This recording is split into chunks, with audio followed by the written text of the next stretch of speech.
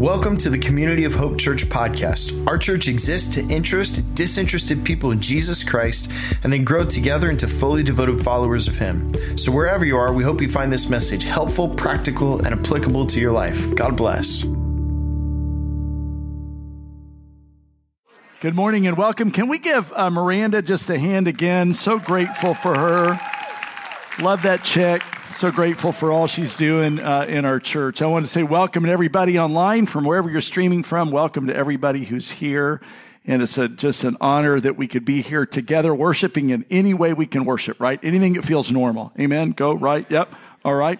Hey, so if you want to, if you can, and if you're willing, grab your app, your Bible app, grab your journal, whatever. We are week 4 in a series right now. We're calling this series simply what you saw on the screen, Get Your Life Back. And we're talking right now in this series really about our interior lives. We're learning together how it is that we can develop and grow our interior lives, grow our souls. We're learning that in the Bible, in the writers of Scripture, talked a lot about the development of our interior life, and that what we develop inside of us is sort of will come out and represent everything that people see on the outside of us, right? So that's kind of what we're looking at. And we are taking to heart, we're digging into the truth behind Jesus' statement that Matthew, the tax collector, recorded in Matthew chapter 11, verses 28. And we're going to look at that together, verses 28 through 30. And I said, we're going to read this out loud the whole series. So every weekend we're going to do that. Matthew 11, 28 through 30. These are Jesus' words. Let's read them out loud. Ready? Go. Come to me, all you who are weary and burdened, and I will give you rest. Take my yoke upon you and learn from me, for I am gentle and humble in heart, and you will find rest for your souls. For my yoke is easy and my burden is light. So here's the idea. We're kind of digging into this theme, into this verse, a little bit into these words from Jesus, because we think that there's deeper meaning here than just that these would be words that we might, this is what we do, put it on a coffee cup, put it on the back of a shirt, right? And we want to say that's all well and good, but we think there's something very foundational, if you will, about what God is speaking to us. Jesus is speaking to us about the development of our interior lives. And he uses the phrase that we will find in him rest for our souls. And so that's kind of a good thing that we would all aim at that. And so before we go on this morning, I want us to pray. Let's pray and ask God to reveal himself in that. Would you join with me in prayer? Lord, we're thankful today to be together. We're thankful today that we can worship you in such a wonderful way. I'm grateful for the team and all these precious people up here that give on a regular basis their talents back to you, that they bless us with their talents. And we're thankful for that, Lord. We're thankful to be in a space where we can open our minds and open our hearts and be reflecting together about your wisdom and your grace coming to bear in our lives. And so, Lord, what we're learning in these days to pray together, that in this space, we would say, God, we're going to give everyone and everything to you.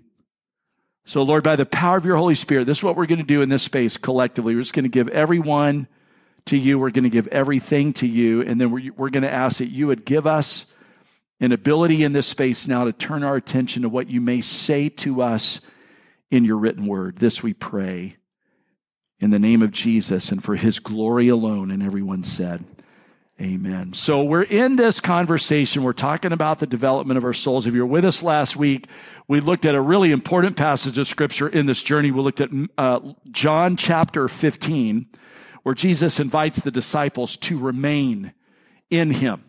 And we know historically, we think that Jesus was in the upper room when he was talking to the disciples, and he was saying these things. And one of the things that he said was simply this. He said that he was the true vine and his Father is the gardener. And we learned last week together some important things. We learned that at the end of the day, really, our life is our choice. We get to make choices about the way we live. And Jesus was saying in this incredible passage of scripture, here's what he was saying. He's not saying he's the only vine. He's just saying he's the true vine. So we have lots of other things that we can get connected to. Be careful about what you get connected to because there's a lot of stuff going on in our world. So we learned that. We learned, secondly, that as a disciple, our life's total orientation should be around moving toward Jesus Christ. I think it was the Westminster Shorter Confession that says this: it is the chief end of man, it is the chief end of humanity to know God and to enjoy him forever. And so part of what it means to be a follower of Jesus is we begin to turn our lives, the focus of our lives, not in some weird way, but we turn the focus of our lives toward moving toward the person of Jesus Christ. And then we learned last week, kind of in conclusion, that if we do that, we will develop and catch in our lives the same sort of spirit that we saw represented in Jesus on earth, that our lives will carry a certain rhyme, rhythm, and song. The rhyme is that our lives will begin to model, the rhythm, the character, the heart, the spirit of Jesus. The rhythm would be that we would begin to be like Jesus in the way he lived. Jesus was never in a hurry, but he was always on time. And he teaches us how to, in many ways, this is what the essence of the message was last week. We all need to slow down a little. How many of you would by confession go, I could probably slow down a little bit? Come on. I mean, even in a pandemic, right? We should probably all sort of work on that a little bit. So today what I want to do, I want to take us on the next step in what I think is the journey. And we're going to go down into the Old Testament. I want to read a psalm to you that is one of the most, I think it's one of the most beautiful psalms in the entire Bible. And it's a psalm of David. And the Psalms of David are referred to as Davidic psalms. Scholars believe David, king of Israel, wrote these words that we're going to read. So this is Psalm 19. I'm going to read the whole thing to you, okay? So here's what it says, David's words, Psalm 19. He says, the heavens declare the glory of God. The heavens declare the glory of God. The skies proclaim the work of his hands. Now, day after day, they, being the heavens and the skies, pour forth speech night after night. They, being the heavens and the skies, reveal knowledge. Now they have no speech, they use no words, no sound is heard from them, yet their voice goes out into all the earth. Their words to the ends of the world, and the heavens God has pitched a tent for the sun. It's like a bridegroom coming out of his chamber, like a champion rejoicing to run his course. It rises at one end of the heavens to make its circuit to the other. Nothing is deprived of its warmth. Isn't that beautiful the way he describes that? Then he turns and he says this, the law of the Lord is perfect. It's refreshing the soul. The statutes of the Lord are trustworthy, making wise the simple. The precepts of the Lord are right, giving joy to the heart. The commands of the Lord are radiant, giving light to the eyes. He goes on. The fear of the Lord, which is the awe or the respect given to the Lord, is pure. It endures forever. The decrees of the Lord are firm, and all of them are righteous. And then he says this, all these things are more precious than gold, than much pure gold. They're sweeter than honey from the honeycomb. And by them your servant, he writes, is warned. And by them, in keeping them, there is great reward. And then he says in verse 12, but who can discern their own errors or forgive my hidden faults? Keep your servant also, David writes, from willful sins. May they not rule over me. Then I will be blameless, innocent of great transgression. May these words of my mouth and these meditations of my heart be pleasing in your sight, O Lord, my rock and my redeemer.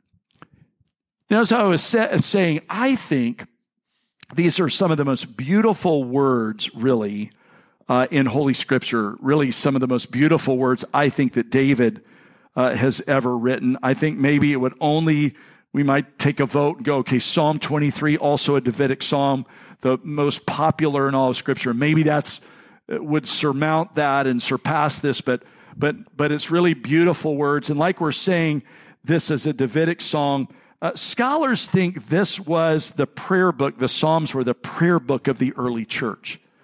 So it might be possible that Jesus, when he walked on the face of the earth, that he prayed some of these prayers. He prayed prayers from the Psalms that David had written. So this comes to us in a very, very powerful way. And it gives to us a picture, if you will, of how people in David's day and in David's time viewed their relationship with God. And it gives us clues, if you will, how to do the same thing. And I want to point something out to you for those of us who are going to push a little bit deeper this morning. And for those of you that are interested, here's what I want to draw your attention to. The first 6 verses of this psalm are about God's work in creation, namely this, how God reveals himself in creation, okay?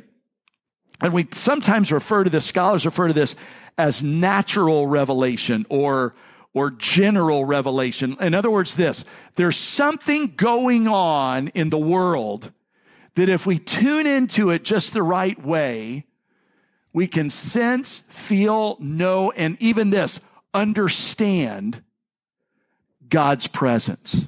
Okay? That's what David's pointing at.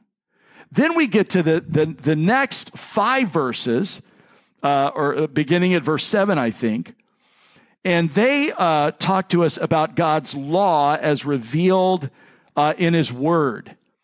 And we sometimes refer to this, so you're going to impress all your friends later, as specific revelation or special revelation. In other words, God is saying some things in the universe that are generally reveal who he is. But God says also some things in his word that give us specific insight, right, about how we should live. And this is really important. And these two things are not normally brought together. And so I thought really what I want to do today, my assignment, I think, is to bring them together, help us understand them a little better. And then before I send you out, I'm going to give you a challenge. I'm going to give you an assignment. Okay. So you're going to get homework today. You thought, man, I picked the wrong day to come. Okay. And so this is what we're doing. And here's what I want to do to really point at this, and talk about these subject areas.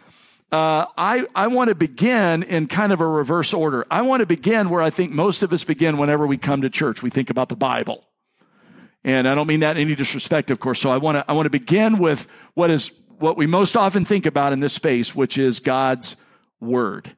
So we're going to begin in verse 7. And because this is so beautiful, I think it's beautiful. Anybody else think it's beautiful? 2 of us. Awesome. I'm going to read it again, okay, beginning at verse 7. Listen real carefully what he says. He says, the law of the Lord is perfect. It brings refreshing to the soul. The statutes of the Lord are trustworthy. They make wise the simple. The precepts of the Lord are right. They give joy to the heart. The commands of the Lord, well, they're radiant. They give light to the eyes. The fear of the Lord is pure. It endures forever. The decrees of the Lord are firm, and all of them are righteous. They're more precious than gold. They're sweeter than honey, and by them your servant is warned, and in keeping them there is great reward. So before we zoom out, I want to zoom in and let's talk about God's word for a moment. And here's what I want to tell you. In the English translation of the Bible that we just read from, we use the word law. David talks about the law. And the word really is a translation, if you will, of the Hebrew word, which is the word Torah. And the Hebrew word, okay, follow me on this. The Hebrew word, Torah, translates this way: guide, teach, instruct, or be driven by. And when I hear that, and so here's David saying all these things, the law, the statutes, precepts, commands, fear, and decrees are really things that guide, teach, instruct, and that are they drive. They're things that are driven, that we drive by. And it points to the question that all of us are going to have to answer in our lives at one point, which is, what will my life, listen now, be established on? What is the direction of my life? Now, it's deeper than this, you guys, which is we ask a lot in our culture. What are we going to do with our lives? You get two guys together, you go to a party, they don't know each other. We tend to shake hands. We used to. Now we fist bump, do all this weird, awkward, kind of stuff, right? But we used to, and then the very next question out of one man's mouth to another man, tell me what you do. And this is a deeper question than what are we going to do with our lives? I remember when I was growing up, some of you maybe remember these sort of things. I wanted to be a professional baseball player. I did play a lot of baseball growing up.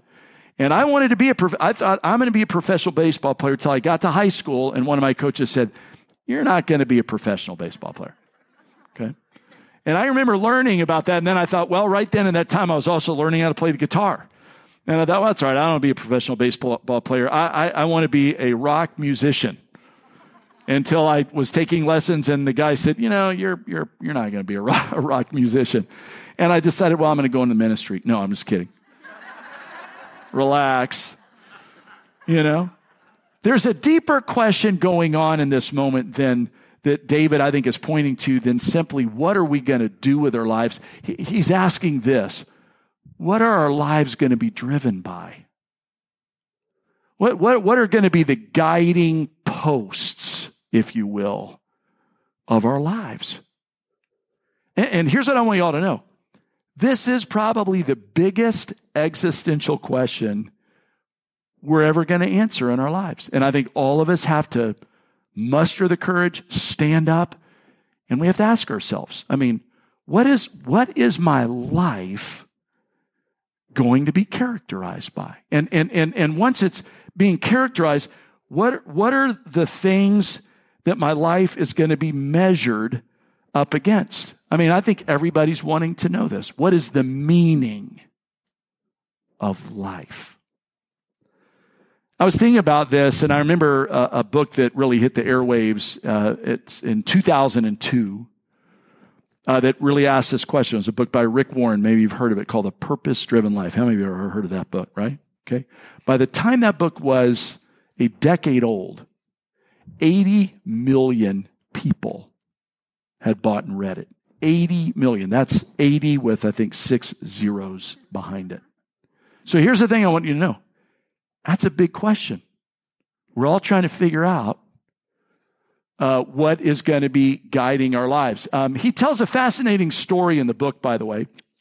He tells a story about a guy named Hugh Moorhead, who was a doctor, and he was a philosophy professor at Northeastern University. I think that's in Illinois.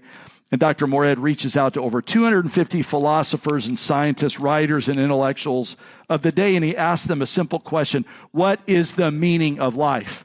And he publishes these responses in a book. And in fact, I can show you the picture of the book.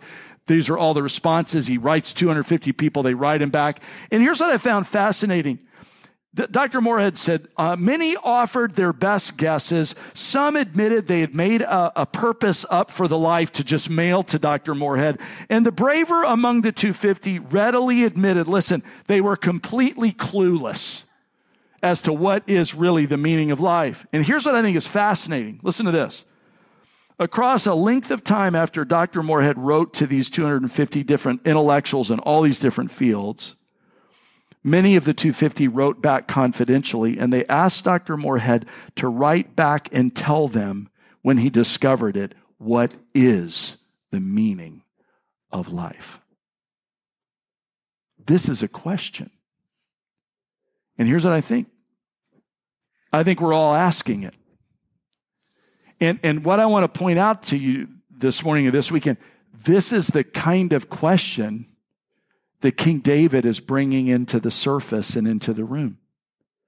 He's saying this: all of our lives are going to be measured by something. And like we said last week, you actually get to choose what your life is going to be measured against.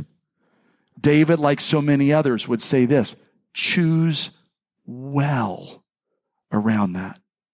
It's interesting.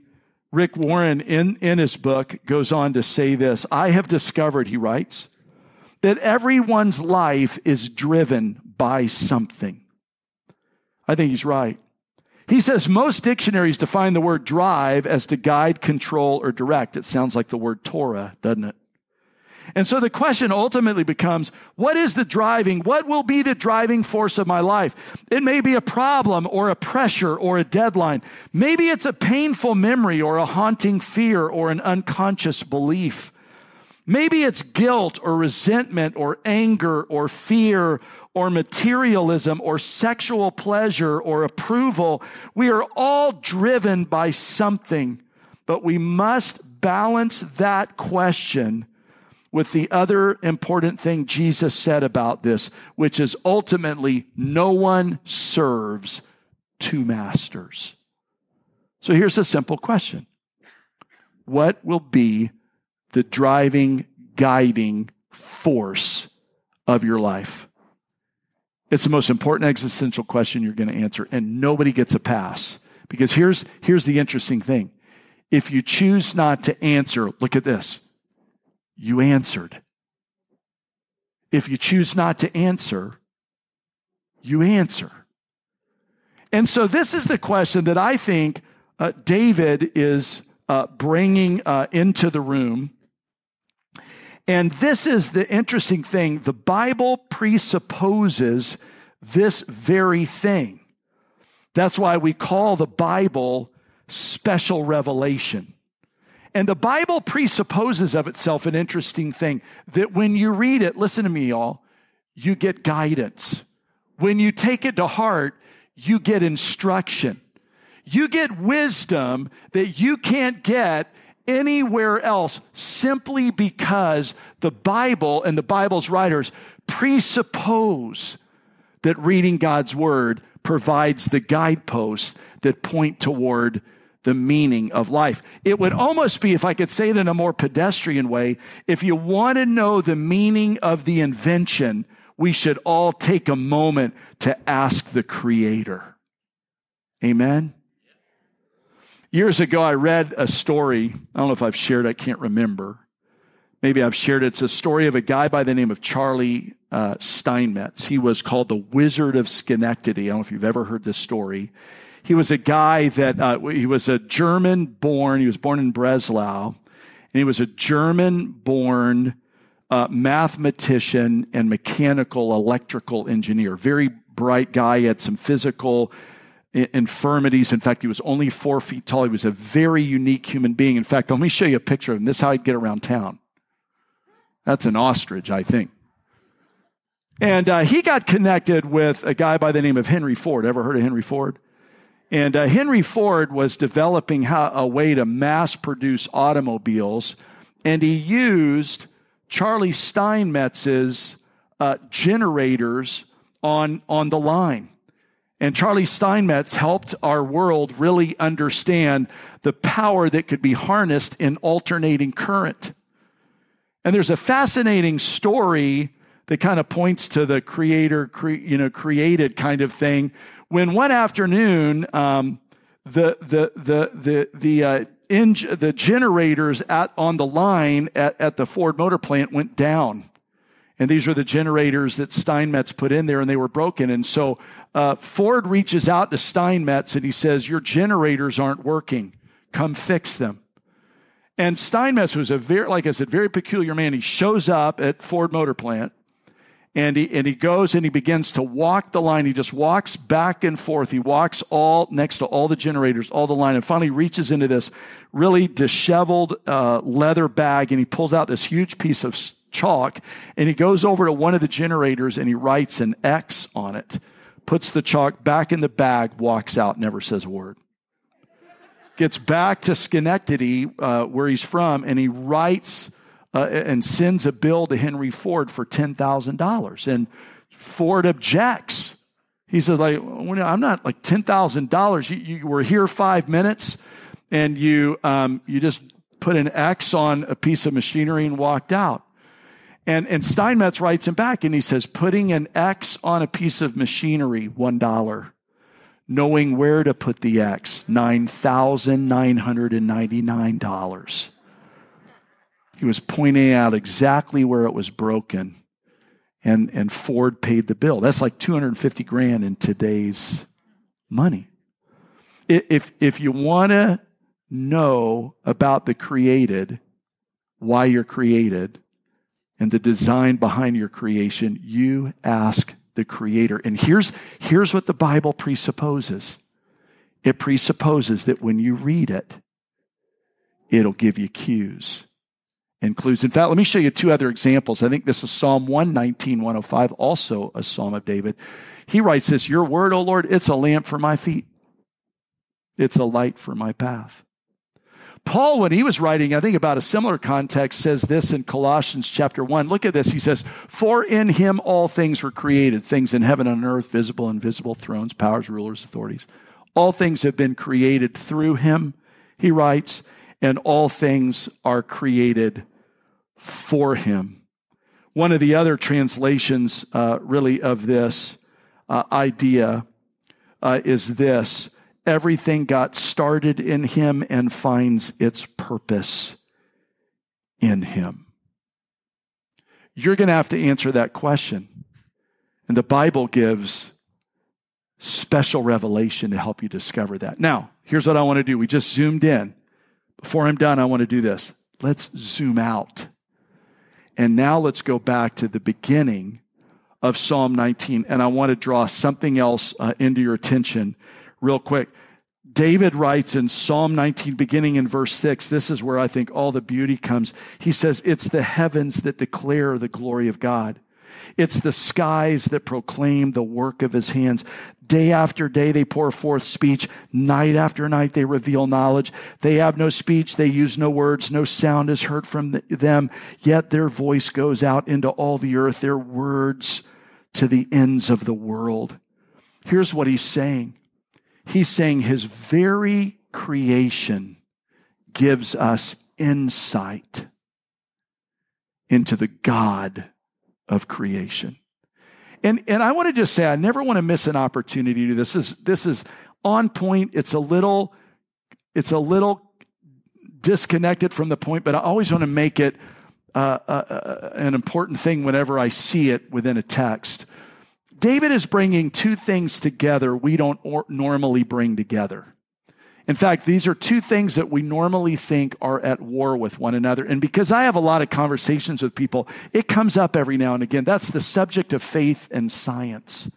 The subject, the idea that if I have a devout faith, I have to step away from scientific evidence, or if my mind is more reasoned toward a scientific method, then I can't really embrace faith. I want us to step away from that narrative. We live in a culture right now in our world where we have become so tribalized, right? We only listen to who we want to listen to. We only want to talk to people that we agree with. And here's what I even think is worth. We take all the complexities of our world, everyone, and we boil it down to 150 characters.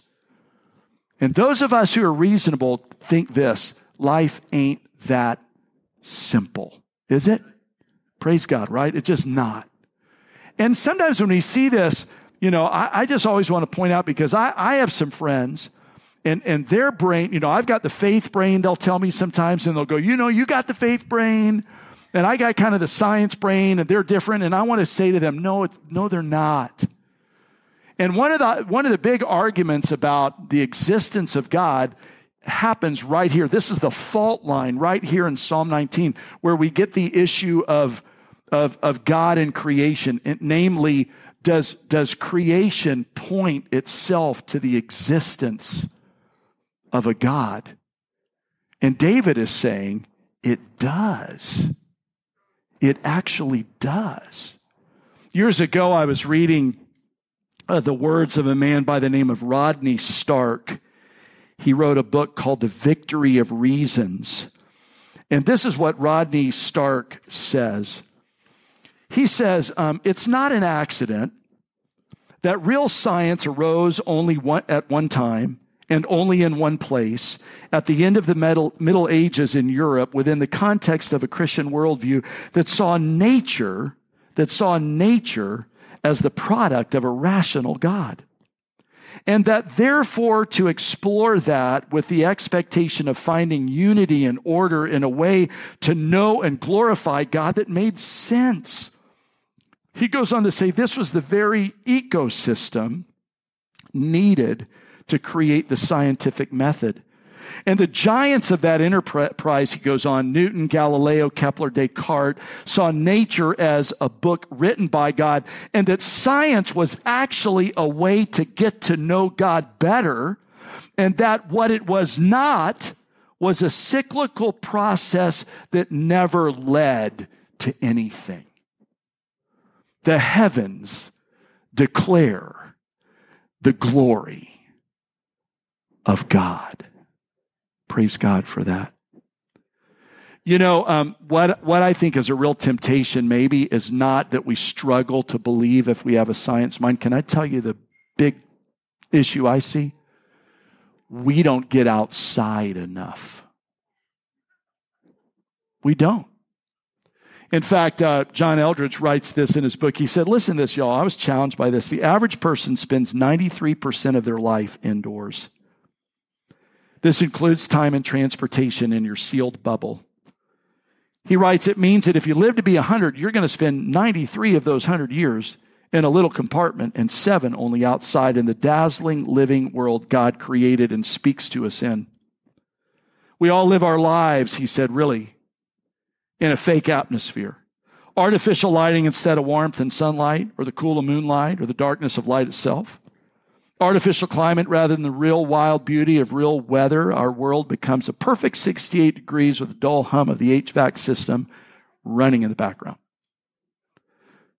We just need to get out. If my message last week was slow down, and it was, if you missed it, here, let me summarize. Slow down. You know what my message is this week? Get outside. Get outside. The other night, we were in our backyard. We live on a preserve. And right now, have you guys noticed the skies right now? Have you been noticing the skies? Holy camole, right? I don't remember the author who said the skies are the beauty of God's creation. They're the extras that God gives to us simply because he loves us. And I took a picture. This is our backyard looking out. Isn't that awesome? There it is. And I've been trying to get out. Years ago, I've been doing this other thing too. Years ago, we put a 9-hole disc golf course on our property to play disc golf. And I play with a group of guys, and we did this for years. And then for some reason, we just quit. Like we all got too busy. We all got too important, and we quit. So I text them all that are still around. At the end of the year, I said, we're going to start disc golfing again on Wednesday. So we play Wednesdays at 4. So if you want to join us, I come out, I'll beat you. It's Wednesdays at 4. And I want to show you, here's a picture of my guys. There we are on Wednesday afternoon. And this is my group, my little motley crew. And then Jim, there over on the right. Here he is. Here's another picture. I want to show you Jim. Here he is in the ditch. Doesn't that just look wonderful? There are my guys. Here we are in another picture. Here we are with Bernie Sanders.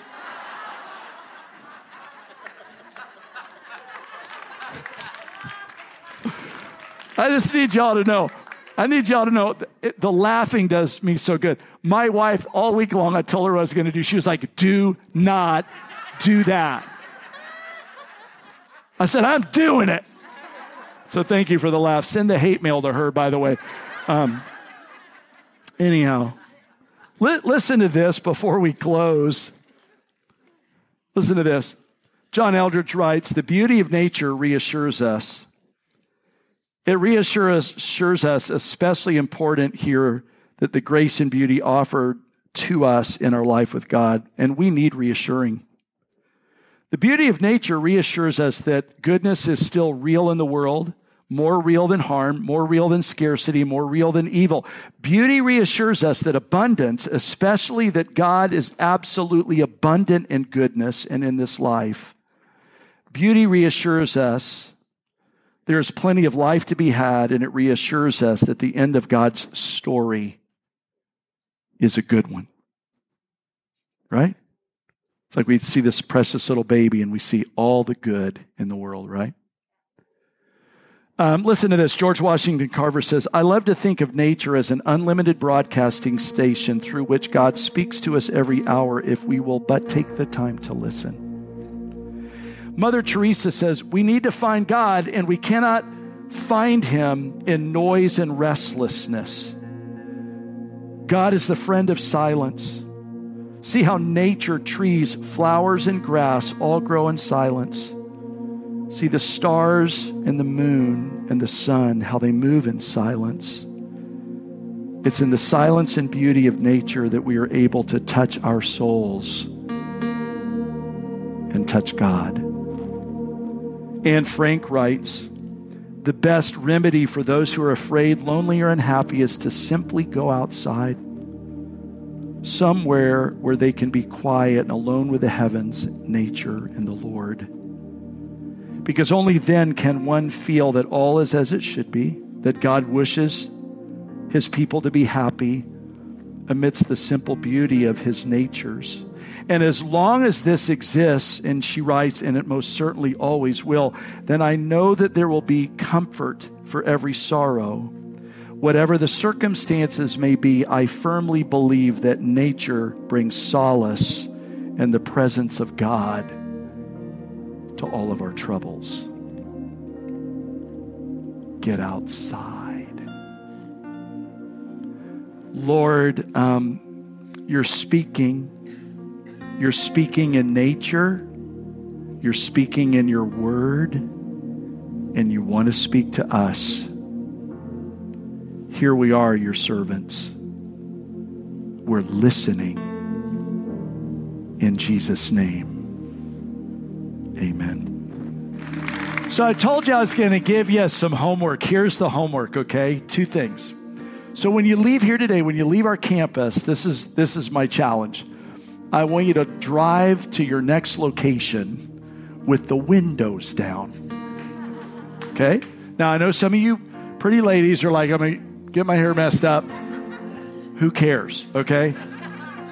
Drive with the windows down. Got it?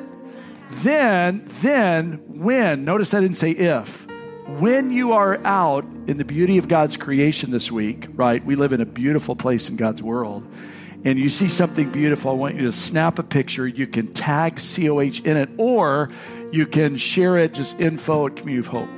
All right? And let's capture some of the images of what God is saying to us in his creation. Go in his grace and his goodness. We'll see you next weekend. Praise God.